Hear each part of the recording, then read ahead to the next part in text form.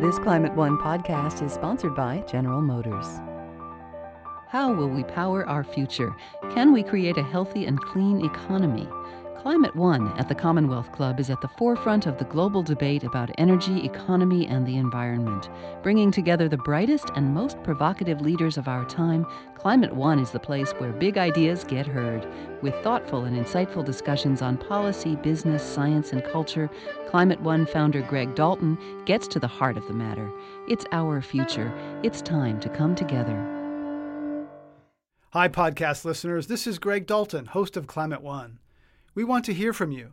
Take our 5-minute survey and help us understand listeners like you and your experience with our podcast. The first 50 people who complete the survey will receive a Climate One stainless steel water bottle, the same one we give to our speakers on stage. You can find the 5-minute survey by going to climate-one.org and clicking on Podcast Survey. Thanks for listening, and thanks for helping us change the conversation about energy, economy, and environment. Welcome to Climate One. I'm Greg Dalton. Today we're talking about California's searing drought and what can be done to keep the Golden State hydrated. Reservoirs are at historic lows, mandatory water rationing is in effect in some areas, and groundwater is being sucked out at an alarming rate. Over the next hour, we'll look at groundwater, conservation, recycling, agricultural uses, and residential landscaping. Along the way, we'll include questions from our live audience here at the Commonwealth Club in San Francisco. This program is underwritten by the S.D. Bechtel Jr. Foundation. Our guests are 3 water experts. Debbie Davis is Community and Rural Affairs Advisor, the Office of Planning and Research at the State of California. I think that means she's one of the governor's top water advisors. Felicia Marcus is chair of the State Water Resources Control Board, effectively the state's top water cop.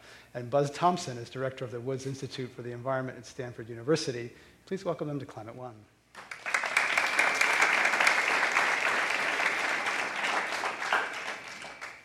Felicia Marcus, let's start with you. Droughts come and go in California, they're part of life in the American West. Put this current drought in context. How bad is it relative to other droughts we've seen in our lifetime? It is really, really bad. Since we started recording a little before I think we started in the beginning of the 20th century, 1900s, early, and technically, this is the third least amount of precipitation by a smidgen, pretty close that we've had, but the impact of it is infinitely greater because since 1924, 1977, the other 2 years that were slightly drier, we've grown by millions of people. You have far more agricultural production dependent upon the same amount of water, in part because agriculture has become so much more efficient at growing food. You have more endangered and threatened fish and wildlife species who don't have the resilience they once did to be able to weather a drought, and so the impact is considerable. Debbie Davis, a few months ago, recently, Governor Brown called for 20% voluntary reductions in state water use. As a consequence, water use in the state actually went up. So what does that say about how well Californians and the California government are doing in responding to this drought? I'll answer that question, but actually first I want to answer Felicia's really quick and say, I'll let you know how bad this drought is when it's over.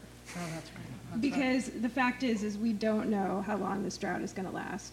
And we're in a world of hurt already, but it might continue next year and the year after that. And so get back to me on that one. Okay. As far as conservation is concerned, one of the challenges we face is that people around the state have done such a good job investing in making our water systems more reliable. We've diversified our water resources. And so in some parts of the state, people aren't feeling the hurt. And so it's hard, they still see the sprinklers running at the golf course. And so it's hard for them to internalize that we really are in a state of emergency. And so we have big urban areas that have continued to use water basically at the rates that they were using water before the drought happened. We're working very hard across the state to get the word out. We have the Save Our Water campaign that is communicating with water districts and through them to their customers, but we definitely need to do better. Buzz Thompson, I read on a website, Water in the West, which is part of the Institute at Stanford, that you manage, a quote from Mother Jones which says, "To live off surface water is to live off your paycheck. to rely on groundwater is to live off savings. So tell us the relationship between groundwater, surface water, and how that matters during a drought like right now. Yeah. So let me start out by just saying that no matter how bad the current drought is, as Debbie already pointed out, we don't know whether it's going to end, and we know that we're going to face future droughts, and many of those droughts are going to be even worse than the one that we're facing today. So when we're talking about these issues, we need to be thinking not about what's occurring today, but we need to be thinking about how do we prepare for those droughts of the future. And groundwater is essential in doing that. During a period of drought, we know that our surface water is going to be lower. What we can do in a period of drought, however, is to turn to that savings account that you mentioned earlier, to our groundwater aquifers. Groundwater aquifers naturally fill up during wet periods of time, and then we can use that water during dry periods of time to help us through the drought.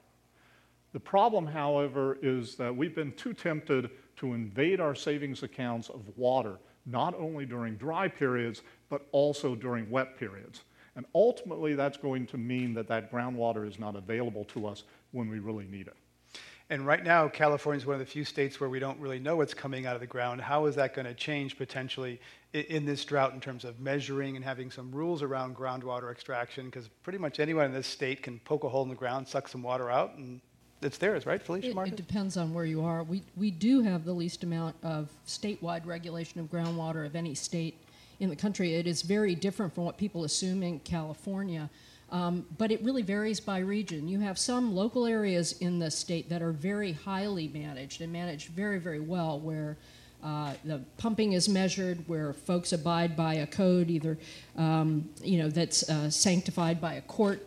Sometimes it takes many years to get these things through, but they are dealing with quantity and quality. They know what they're taking out, they know what they're putting in, and they are affirmatively recharging with water that runs off the mountains and streams, but also increasingly with recycled water, stormwater capture from urban areas and the like. And that really is our future, particularly for urban resilience, but also throughout the state. You also have some special districts that the legislature's created. You have some counties that do a good job, but it's not mandated at all at the state level. So you do have some parts of the state where it's sort of the person with the biggest pump and the most amount of money to spend on it can basically pump as much as they want. And because of that, and because people are starting to realize this, you have some areas where there's been such great subsidence of the earth from overpumping that canals are running backward, that infrastructure is crumbling, that there's a loss of flood control.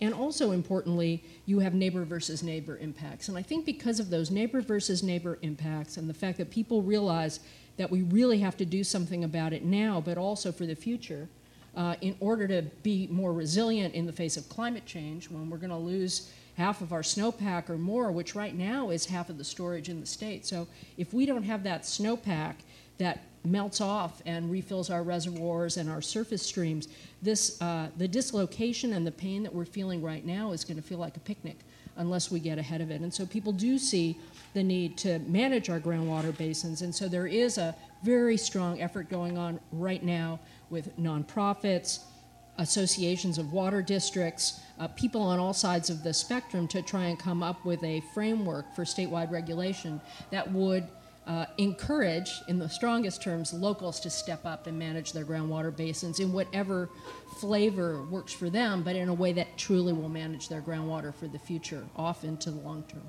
Buzz Thompson, how should California more consistently statewide manage its groundwater resources, take advantage of this drought? Yeah, I actually just want to go back for a second to your question about how do we manage groundwater when we don't even have basic information in many parts of the state about the groundwater that we have available and about how much people are actually pumping. Take your analogy earlier to thinking about groundwater as a savings account. And think about, we have a really important savings account that will get us through a period of drought. Then recognize that we have given hundreds of people in some areas of the state access to that bank account so that anyone can draw out of that bank account anytime they want to. And then imagine that we have no information about that bank account. We don't necessarily know exactly how much money we have in our bank account, and we're not keeping track of how much money people are actually taking out.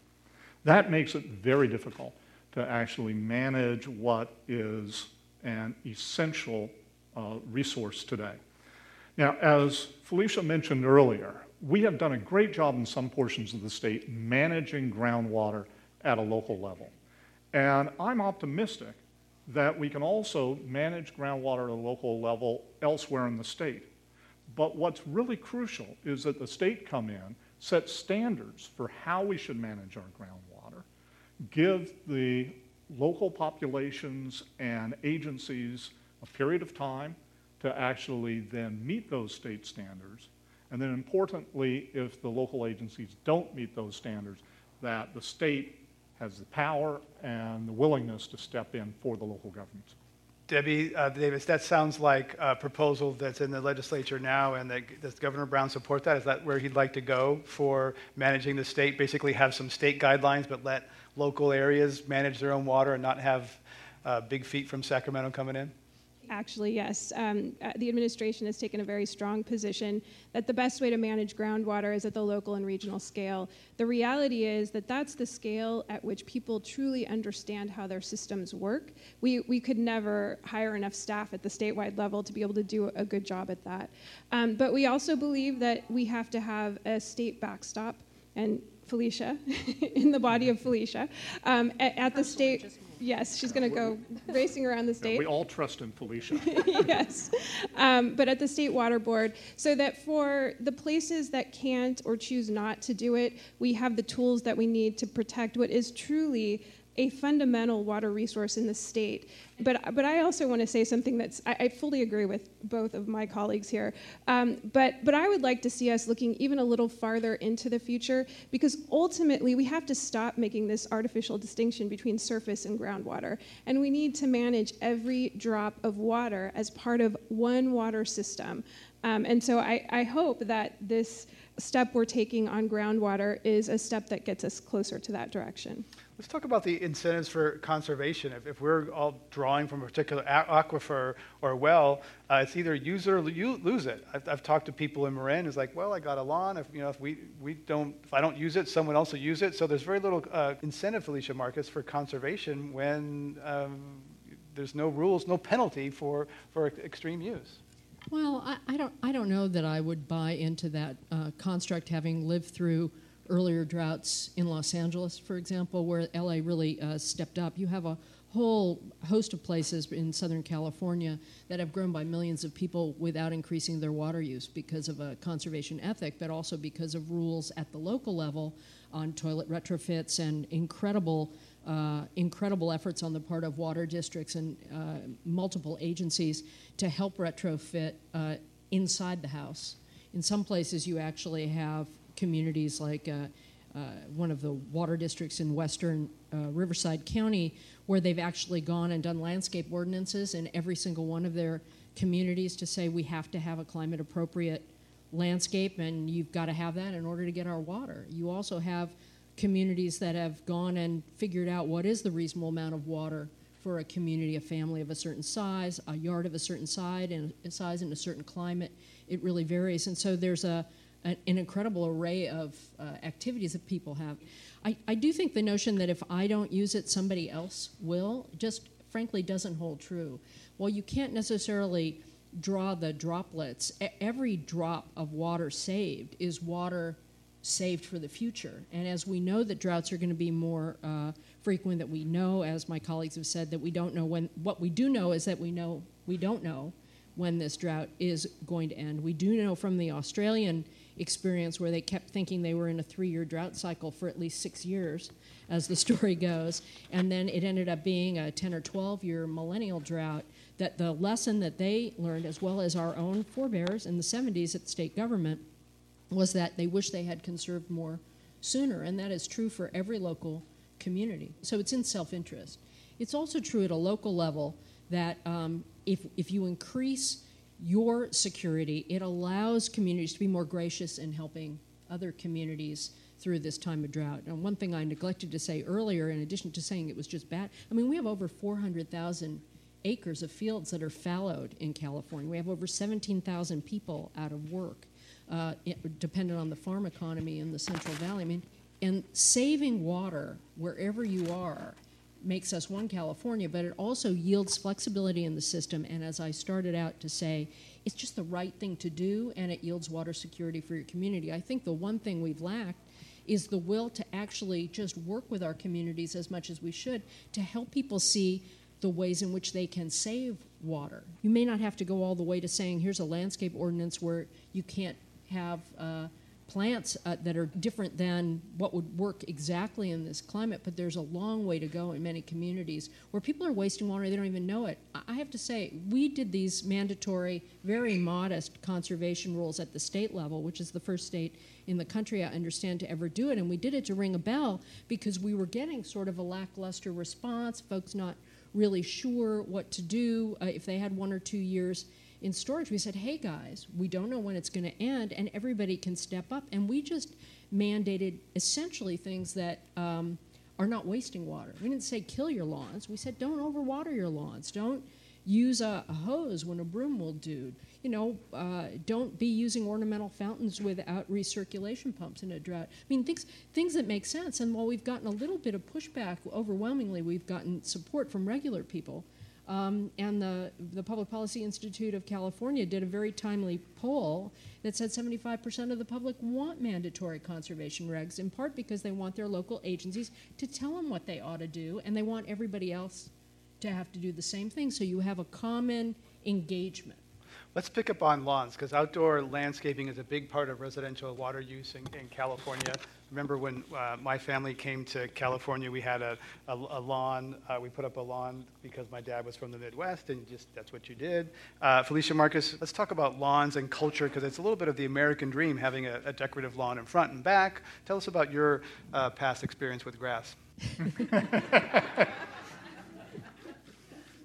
I don't know where to start.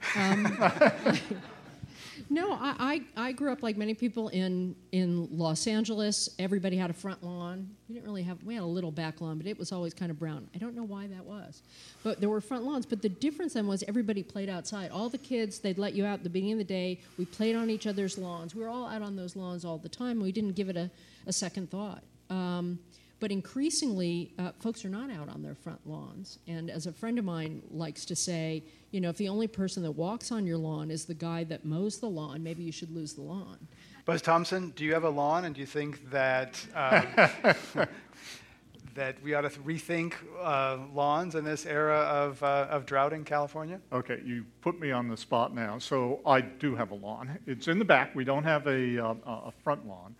And even with a lawn, there are ways in which you can reduce your water use significantly. So my wife and I have just purchased a smart irrigation controller for not only our lawn, but also for our gardens. This does some things that, of course, you would expect everyone to do on their own, which is if it rains, it automatically turns off the entire irrigation system. But in addition to that, it helps you determine exactly how long you should water your lawn. If, for example, you should water your lawn for a 10-minute period of time, but after 5 minutes, the lawn will be saturated and some of the water will begin to run off, then it actually breaks it up into 2 segments and it will turn on for 5 minutes, then water a different part of your yard, and then come back to the lawn for another 5 minutes. It also takes local weather into account and adjusts how long your sprinkler system or your drip irrigation system is on in order to minimize the amount of water that you're using. All of you who are here in the audience and all of you who are listening on the air, my guess is that your local utilities have a rebate program. We were able to get this for $50, and I can tell you that the payback on that is going to be almost immediate, and it's going to help reduce water significantly. Buzz Thompson is director of the Woods Institute for the Environment. We're talking about water at Climate One. Debbie Davis, how about your lawn? And let's talk about Cash for Grass, sort of buying out lawns as a policy tool to get people to forego this little piece of the American dream. Well, I actually have lawn in my front, but it's dead. There's so much to understand about how to landscape in California that we don't tend to understand if you grew up here. I grew up here. I learned, though, that right now, if you have a lawn in your front yard and you want to get rid of it, you should sheet mulch, Don't plant new plants now, because if you plant new plants now, they'll use about as much water as your lawn will. So we have a sheet mulch system in the backyard waiting for those rains to come when we can plant some drought-tolerant plants. But the Cash for Grass programs are fantastic. The one thing I would say on the equity side, though, is that it tends to be only available in agencies that have a certain economy of scale. So for folks who live in smaller water districts that don't have that economy of scale, or who are on their own domestic wells, unfortunately that's not a tool that's available. It would be great to see something like that with a little wider availability.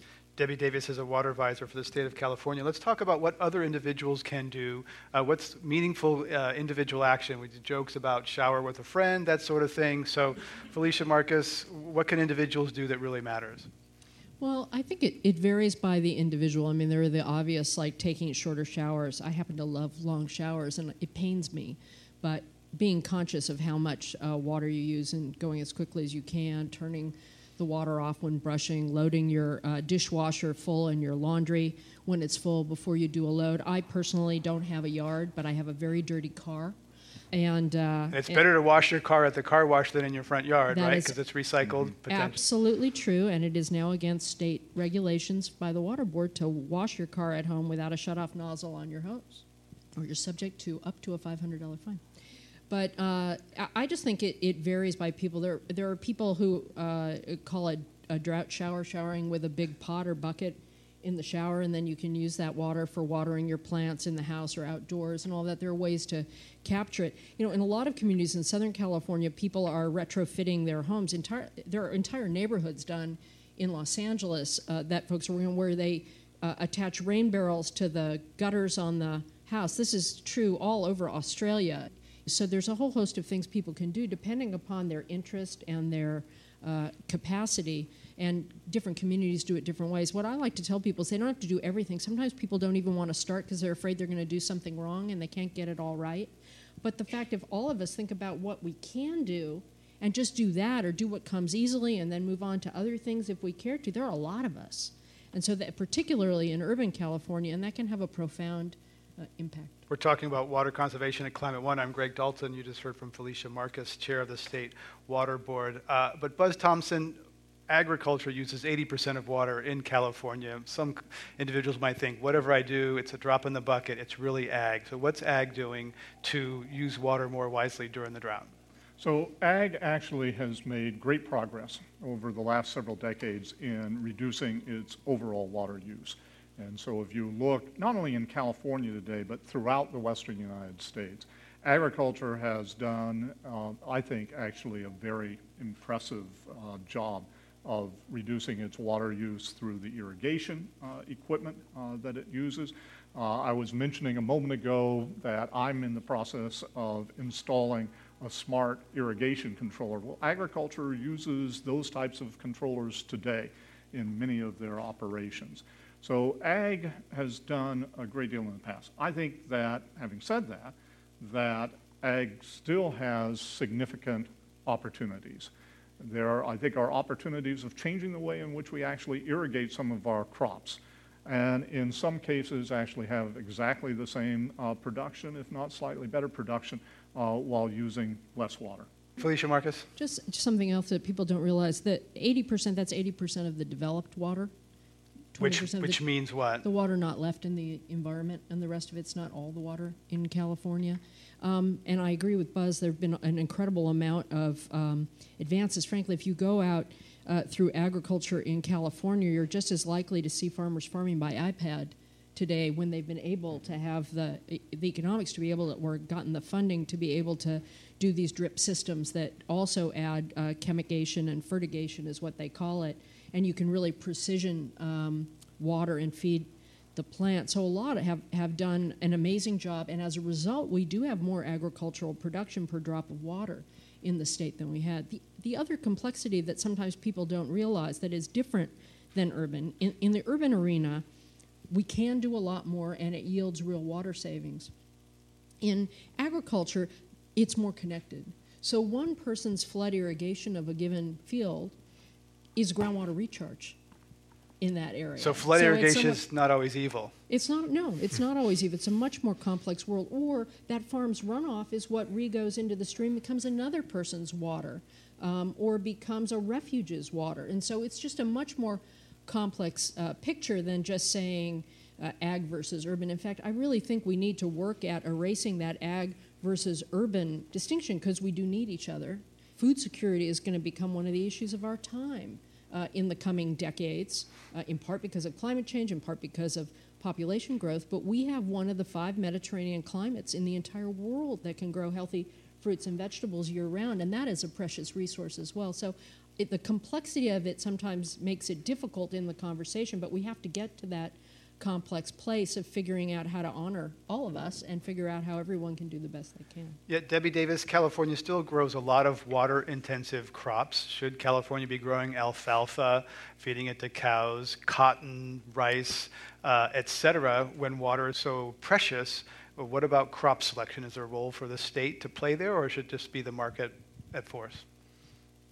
I think I always go back to the idea that it's a system. And so if you look at agriculture as just one part of the system, that question is best answered at the local level and best answered based on what water resources are available in that local area and how can those best be put to use, both to serve the local needs, but also, frankly, to serve the worldwide needs.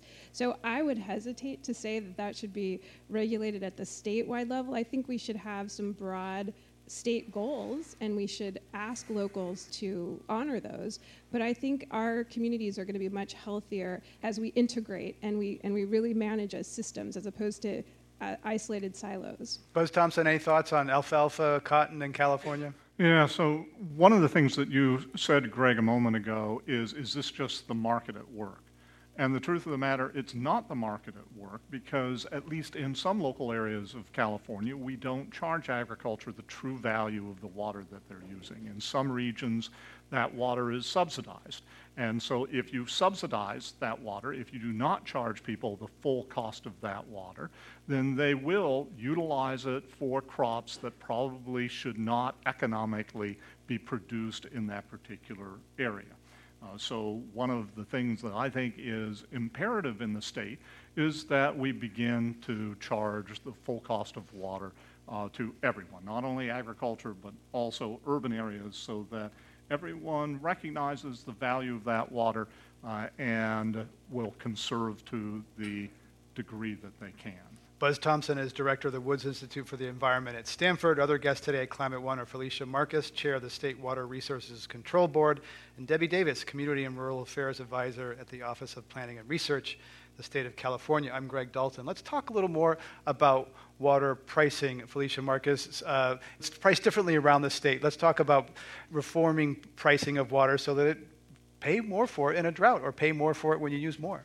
Well, I can speak about it more in the urban context. In the urban context, there are drought surcharges. Again, it really varies across the state. The Alliance for Water Efficiency nationally is run by someone who used to be a senior leader in the urban water management arena in California, and they are just about to, or just recently released a report talking about rate structures across the country to try and help agencies with the tools to come up with rate structures that are both fair, equitable, and effective. And many studies have found that pricing really is, in the urban context, the single most important thing you actually can do to help people conserve water. I think it's a combination of calling on the better angels of our nature, understanding what our neighbors are doing. There's a whole series of technological advances in the metering, such as the meters, the systems that Buzz is talking about, but also systems that not only can tell you how much water you're using, but can give you feedback from your water district about how your neighbors are doing, and that there's a lot of behavioral research about how that's a powerful motivating force. Not so much in the drought shaming thing that we see in a lot of the stories, but people want to be a part of a community, and they want to know kind of how they're doing compared to other people, and if they see that other people are sort of doing better in the similar circumstance, they want to do better. They find that very, very motivating, and that really just makes common sense. But then there are pricing mechanisms as well that get people to think about a little bit more about how they're using their water, it gives them an incentive to be a little bit more efficient. Debbie Davis, you did some work on establishing water as a human right, yet water is underpriced. We don't pay the full value for it. Should we pay more for water? I would love to see more equity across the state in how much people pay, because there are communities in the state that are paying a lot for water. That, you know, they might make on average $14,000 a year, and they pay up to $200 a month for their water. So I think there's definitely room for some equalization of how we price water. But certainly, I think it's reasonable to say that folks who are conserving water and being responsible might pay a lower rate. And people who, for whatever reason, use a higher amount, I mean, it's a basic tiered rate system.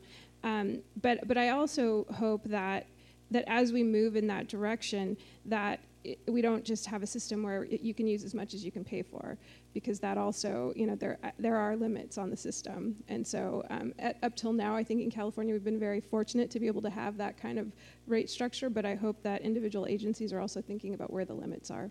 There's also been some paradoxes where people conserve and then they do the right thing first, and then their agency comes in and says you have to conserve, and they're like, we already did, but they get punished, and the agencies then make less money. So let's talk about that model about how utilities can stay in business, because they basically have a financial interest in selling more water. Felicia Marcus? Well, this is a place where quite a few agencies around the country have adopted rate structures, whether you call them budget-based rate structures or foundational-based rate structures, where they've gone ahead and changed their rate structure, because they're not, other than in the private systems that are regulated by the California Public Utilities Commission, where they have to go and get approval for their rates. All the rest of them can do this themselves. They can change their rates to get a foundational base rate that pays for their basic infrastructure, and then have a tiered ranking of some sort, where if you use much more, you pay more, because that's going to cost the water agency a lot more to go after that next drop of water,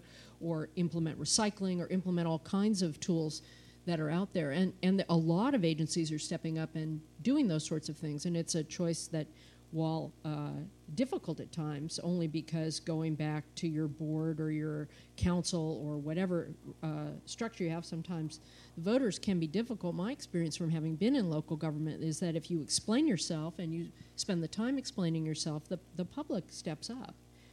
But they want information to understand why it is they're being asked to pay more, and that it's going to be fair. Again, I think the issue of fairness and transparency is incredibly important in civil society, and the more agencies can do that and explain why they need it, the more responsive people will be. I don't underestimate how challenging that can be at times, but it definitely can be done, because many agencies have done it. Buzz Thompson? If you look at energy pricing, about half of our states have mandated pricing policies where utilities do not have an advantage in selling more electricity. California was one of the pioneers in that type of a pricing system. Turns out there's only 4 states that have mandated that for water utilities. One of the good stories here is that California is one of those 4 states. That policy only applies to investor-owned utilities, privately owned utilities. It should apply across the board to also all publicly owned utilities, city-owned utilities. I was very pleased to see earlier this year that both the Los Angeles Department of Water Power and Glendale both separated their pricing system from how much they actually sell. So we're beginning to see, again, that happen in California at the public level also. Buzz Thompson, some farmers say that they'd be happy to have more control and regulation on groundwater if there was less water left in the system for fish. So should some of California's environmental regulations be relaxed because of the drought? Serve people instead of fish? Yeah. So I certainly understand the agricultural concern that if they're being asked to actually reduce the amount of groundwater that they're pumping, then the state needs to find them some type of replacement water for that. I think it's going to be very difficult in many cases to find replacement water, and certainly that should not come out of the environment. If you take all of the various sectors in which we use water today, agriculture, urban, and the environment, in a period of drought, the sector that gets cut the most is the environment. It's always the environment that we pull the water away from first. And that has significant implications for the fish that rely upon our river and stream flows.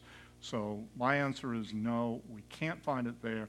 What we need to do is to continue to find ways in which to stretch our available water supply, which is storage. Personally, I think it should be through groundwater storage more than through surface water storage, but we should be storing more water.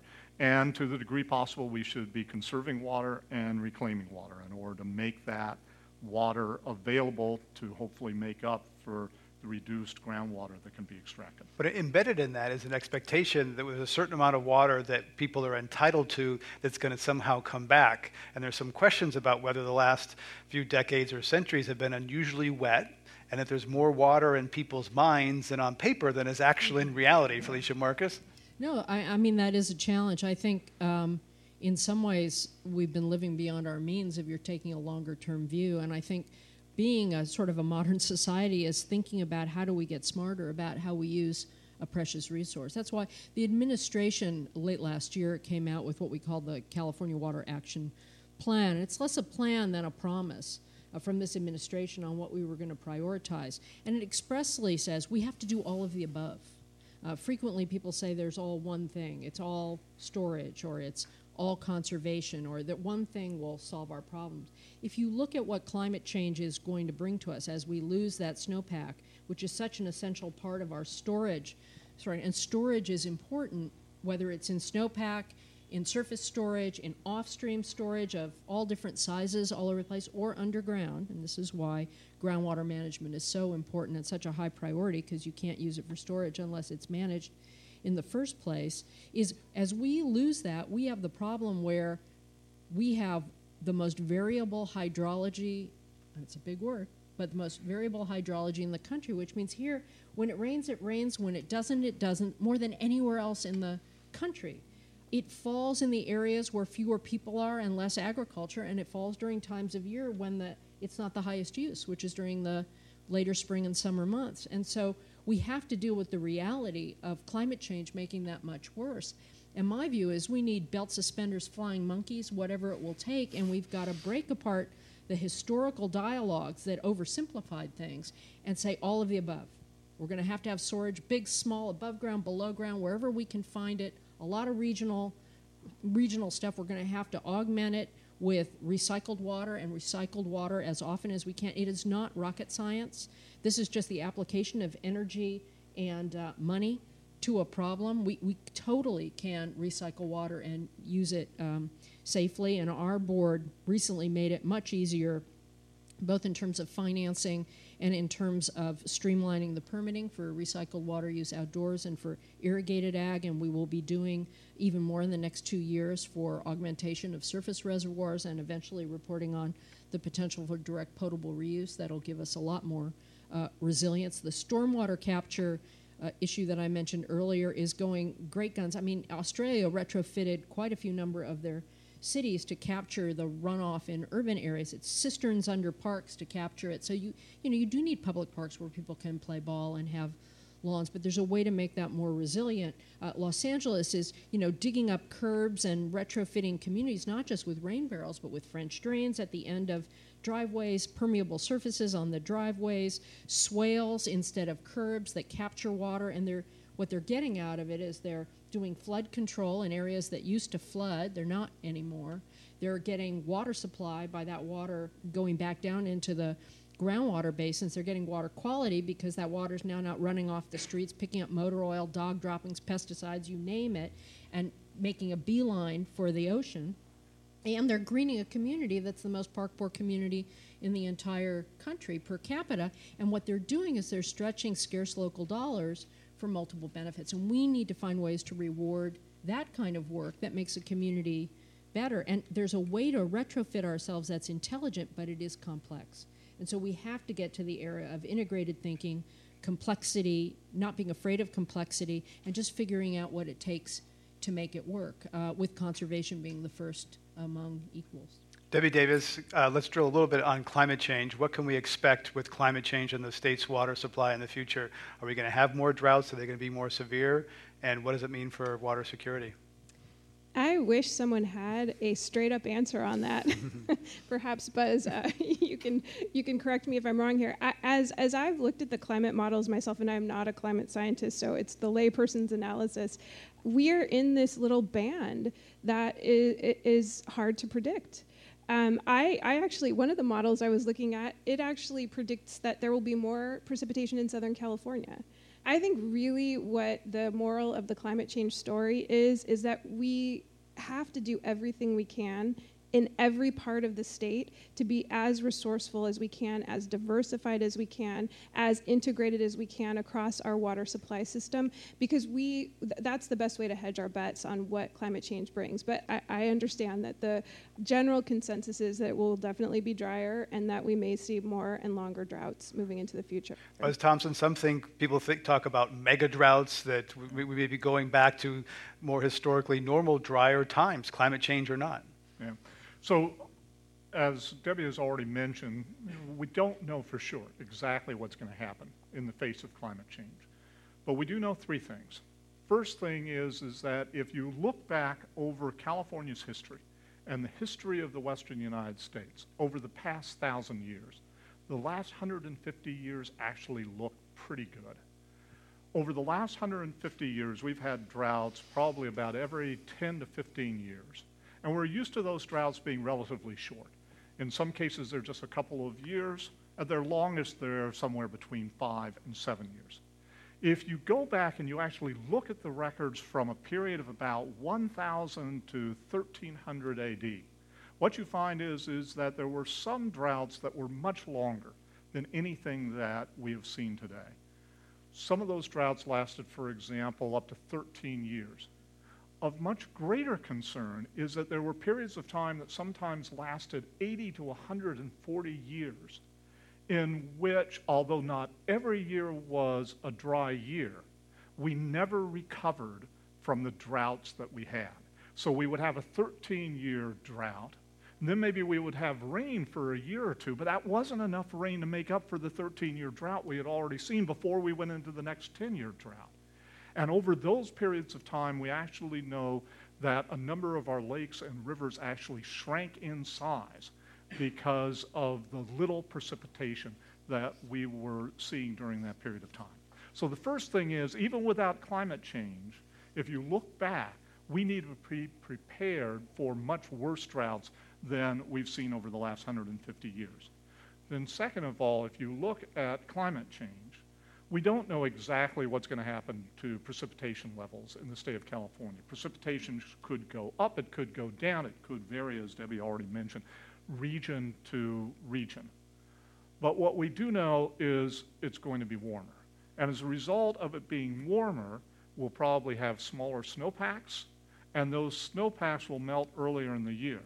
And that's of concern because those snowpacks are a natural reservoir for us, and to the degree they are smaller and they melt earlier in the year, it's going to be harder for us to harvest those for the water that we need. And then the third thing that's important to recognize is that climate change is not just about a change in the mean. It's not just about whether or not over time we're going to have more rain, more snowpack, less snowpack. Climate change is going to bring extremes. Felicia mentioned already that California is a state of extremes. We have extreme droughts, we have floods. What we pretty well know under climate change is those extremes are going to become more extreme. We will have more drought periods, we will have more flood periods, the droughts will probably be worse, the floods are going to be worse. All of that means that people like Felicia and Debbie, who are managing our state water resources for us, are going to have to worry about how do you manage for situations that we have never encountered in our own experience. Buzz Thompson is director of the Woods Institute for the Environment at Stanford. Our other guests today at Climate One are Felicia Marcus, chair of the State Water Resources Control Board, and Debbie Davis from the state of California. I'm Greg Dalton. Let's include our audience questions. Welcome. I have a question about groundwater. It sounds like that measuring it is too hard. I mean, if I were to ask you, why don't we measure it, or why don't we know how much we have, you'll probably say because it's too complex. But one person mentioned there's a framework for starting to have more of a handle on what we have. But it seems to me that's the very first step before we can have any regs or recommendations about it. You're completely right.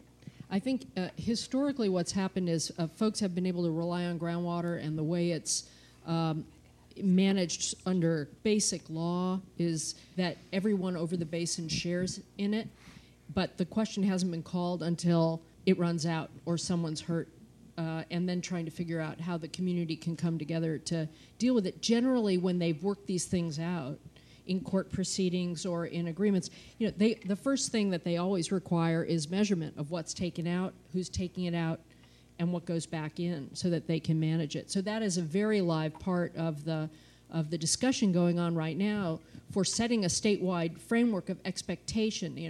You need to have governance of some kind to run it.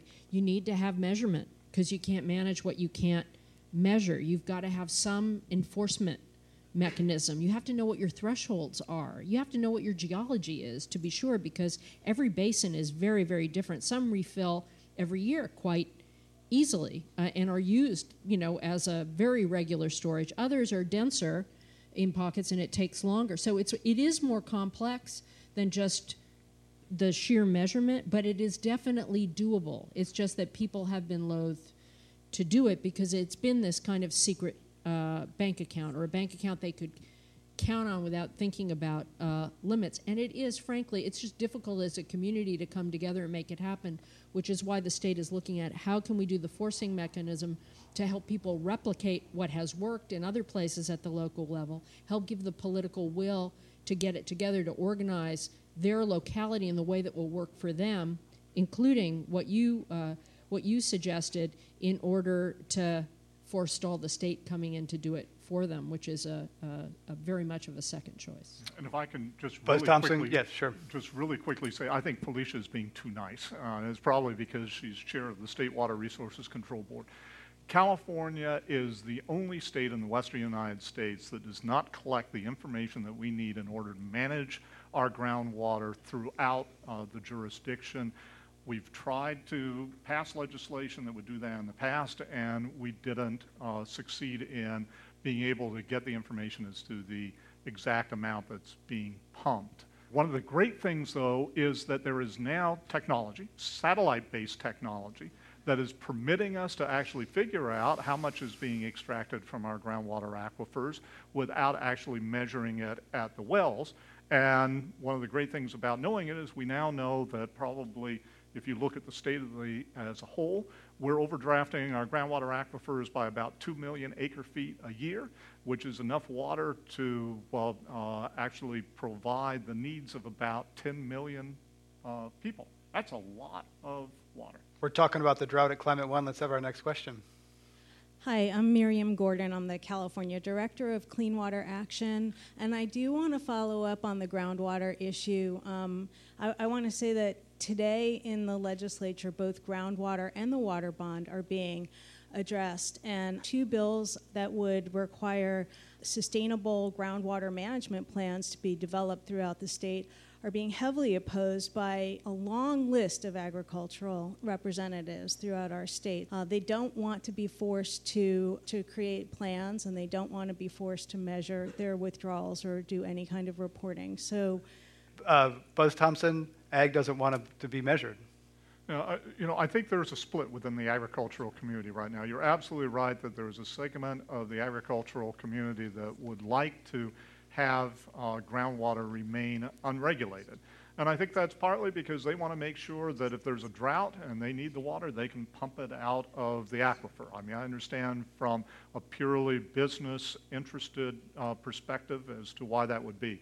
But I think a real change that has occurred over just the last 2 or 3 years is that you now find a significant segment of agriculture which is behind and in favor of legislation that would mandate regulation at the local level. And I've been really pleased to see that. I think it's because a lot of farmers who pump groundwater are seeing their groundwater levels drop. And they're as concerned about everybody else, therefore, as to the sustainability of their businesses. So there is a split in the community today. I like to say, when Felicia Marcus. when I first came back into government a couple of years ago, I was stunned at how this dialogue had changed since I left about 10 years before. It used to be you couldn't mention groundwater or people would go crazy and to say, you can't, don't you dare touch this, we can't even have a conversation. And I was struck by how many people I said, we're having conversations about it around the state in coffee shops and bars, if not at microphones. And I even had people from the agricultural community frequently, I mean not just sporadically, frequently come up to me and say, you have got to do something about it, just don't say I told you so. Now those people are speaking at microphones too, and I think a piece of it is this neighbor versus neighbor issue I talked about. There's something about being neighborly, I think, that is important to people generally, but I also think there's a lot of fear. Again, it's complex. Do people trust the state government or government in general? Many people do not. And so it's understandable as we're trying to do anything new. I mean, it's been 100 years. You know, part of the deal for getting the state surface water rights system passed in 1914, 100 years ago, was they dropped groundwater out in the legislature. And so I think after 100 years, the time has come to revisit that, and people really are revisiting. But you are correct. There's a tremendous amount of opposition, and it's not going to be over till it's over. Let's go to our next question. Welcome. Okay, real quick question. As I understand it, the urban use of all the water, considering environment and agriculture and so on, runs roughly about 10% of the total amount used.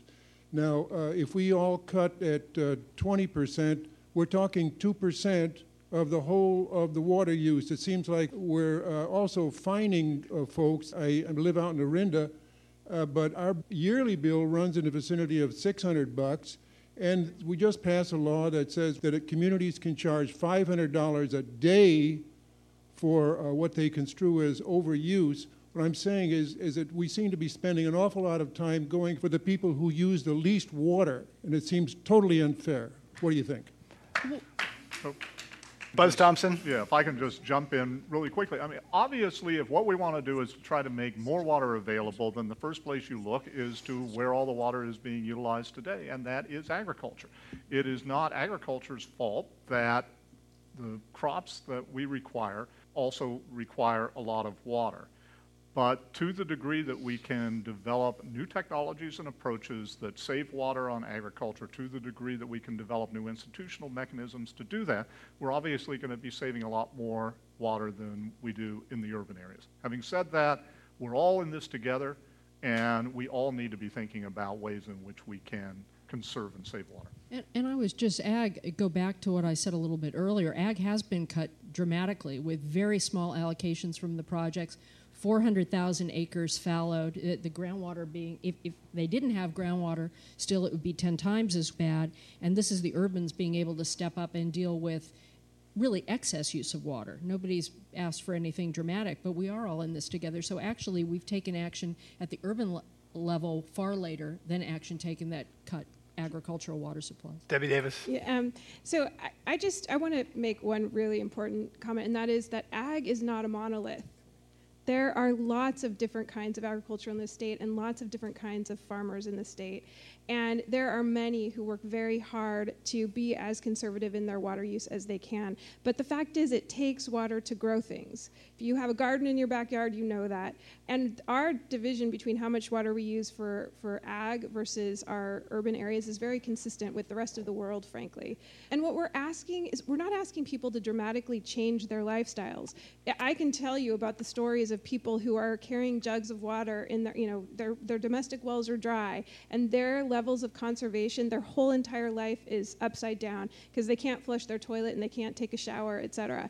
We're just asking people, swap out your toilets. Use a high efficiency toilet. Install an aerator, install a low-flow shower head. Maybe, have a shower timer so you're conscious of how much time you're taking in the shower. I don't personally think we're asking that much of our urban communities, and there are huge benefits because the water that we're taking, it's not just that drop of water that we're saving, it's also the energy, it's also the impacts on the environment. It does have huge benefits, even though it's a smaller percentage across the board. Let's go to our next question. Welcome. Hopefully a quick question. You say we don't really know what our groundwater bank account is, how big it is. So you have some idea how much we're withdrawing. What's the overall budget look like? In other words, of 100% of your mythical typical year, what percent flows out to the ocean, what percent is used, and what percent is drawn from groundwater? I think one of the things that is important to recognize is that we are overdrafting our groundwater aquifers, and that means we're actually taking more water out of those groundwater aquifers than is naturally going back in. We have a lot of water in those groundwater aquifers. It will be decades before we run out of water entirely. But in a relatively short period of time, we will actually reduce the groundwater tables. We will lower those groundwater tables where it will become prohibitively expensive to actually use that groundwater. Can I just add one thing so people know? It's not a uniform groundwater basin over everything. There are some parts of the state that rely on it for 100% of their water. Some don't have much in the way of groundwater at all, like the San Diego area. And so every community has a different mix of contract imported water, surface water, and groundwater. And so there are sort of three buckets. Last question. Welcome. I was wondering, what is your opinion of building new desalinization plants to increase supply, or having moratoriums on new buildings to decrease demand? On desal has a place in the portfolio in certain communities. It has some energy needs and it has some environmental aspects that make it challenging, but it is the right piece of a portfolio for some communities. There are some communities that don't have that many other options, particularly around the Central Coast. As I said, San Diego doesn't have a groundwater basin that they can use regularly to recharge and the like. And so it has a place in the portfolio if it mitigates its environmental impacts. And my board right now is considering actively a general policy for desal that would deal with both intake and discharge environmental impacts. But it has a place in the portfolio. In some places, it is more expensive and has more challenges than recycling and stormwater capture in many urban contexts, but not all. Debbie Davis. I'll take the second question. I think that the ability for water agencies to stop development because of water supply issues, it's an inelegant way to get at a huge challenge we have in the state, and that is that we don't have a good mechanism to coordinate our land use planning and our water management. So I don't know that I have a particular opinion about that, except to say that we really need to get better at that. And again, it gets back to being able to manage as a system, as a community, as opposed to in our silos. I grew up in Monterey County, and the terrible fights over that sort of thing in Monterey County. People hate it. They think the water ought to keep flowing. They don't like it. Buzz Thompson, last word. Yeah, so I will address both of those two questions that you asked. First of all, with respect to desalination, as Felicia mentioned, it has a role, but I think it's quite a limited role, because at the moment, desalination is the most expensive option we have for making more water available, and it still does have some environmental problems. Australia, during their millennium drought, when they were confronted with no other way to produce some additional water to meet their needs, built 6 of the largest desalination plants in the world.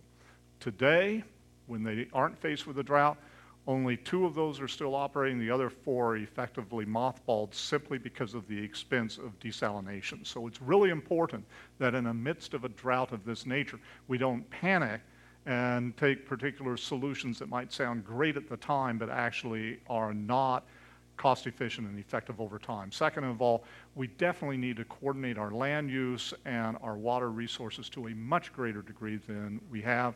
In many communities, the water managers and the land use planners do not actively work together. They need to do that so that in areas which are water short, we don't continue to grow as if water was available to whatever degree we want. And second of all, so that when we actually build, for example, subdivisions, we don't pave over recharge areas where we need that water to actually percolate down into our groundwater aquifers so that we have that natural recharge to our natural bank accounts. We have to end it there. Buzz Thompson is director of the Woods Institute for the Environment at Stanford. Our other guests today at Climate One have been Felicia Marcus, chair of the State Water Resources Control Board, and Debbie Davis, Community and Rural Affairs Advisor at the state of California. I'm Greg Dalton. Thank you all for coming. Free podcasts of this and other Climate One programs are available in the iTunes store. Thanks for coming and listening to Climate One today. Thank you, Greg.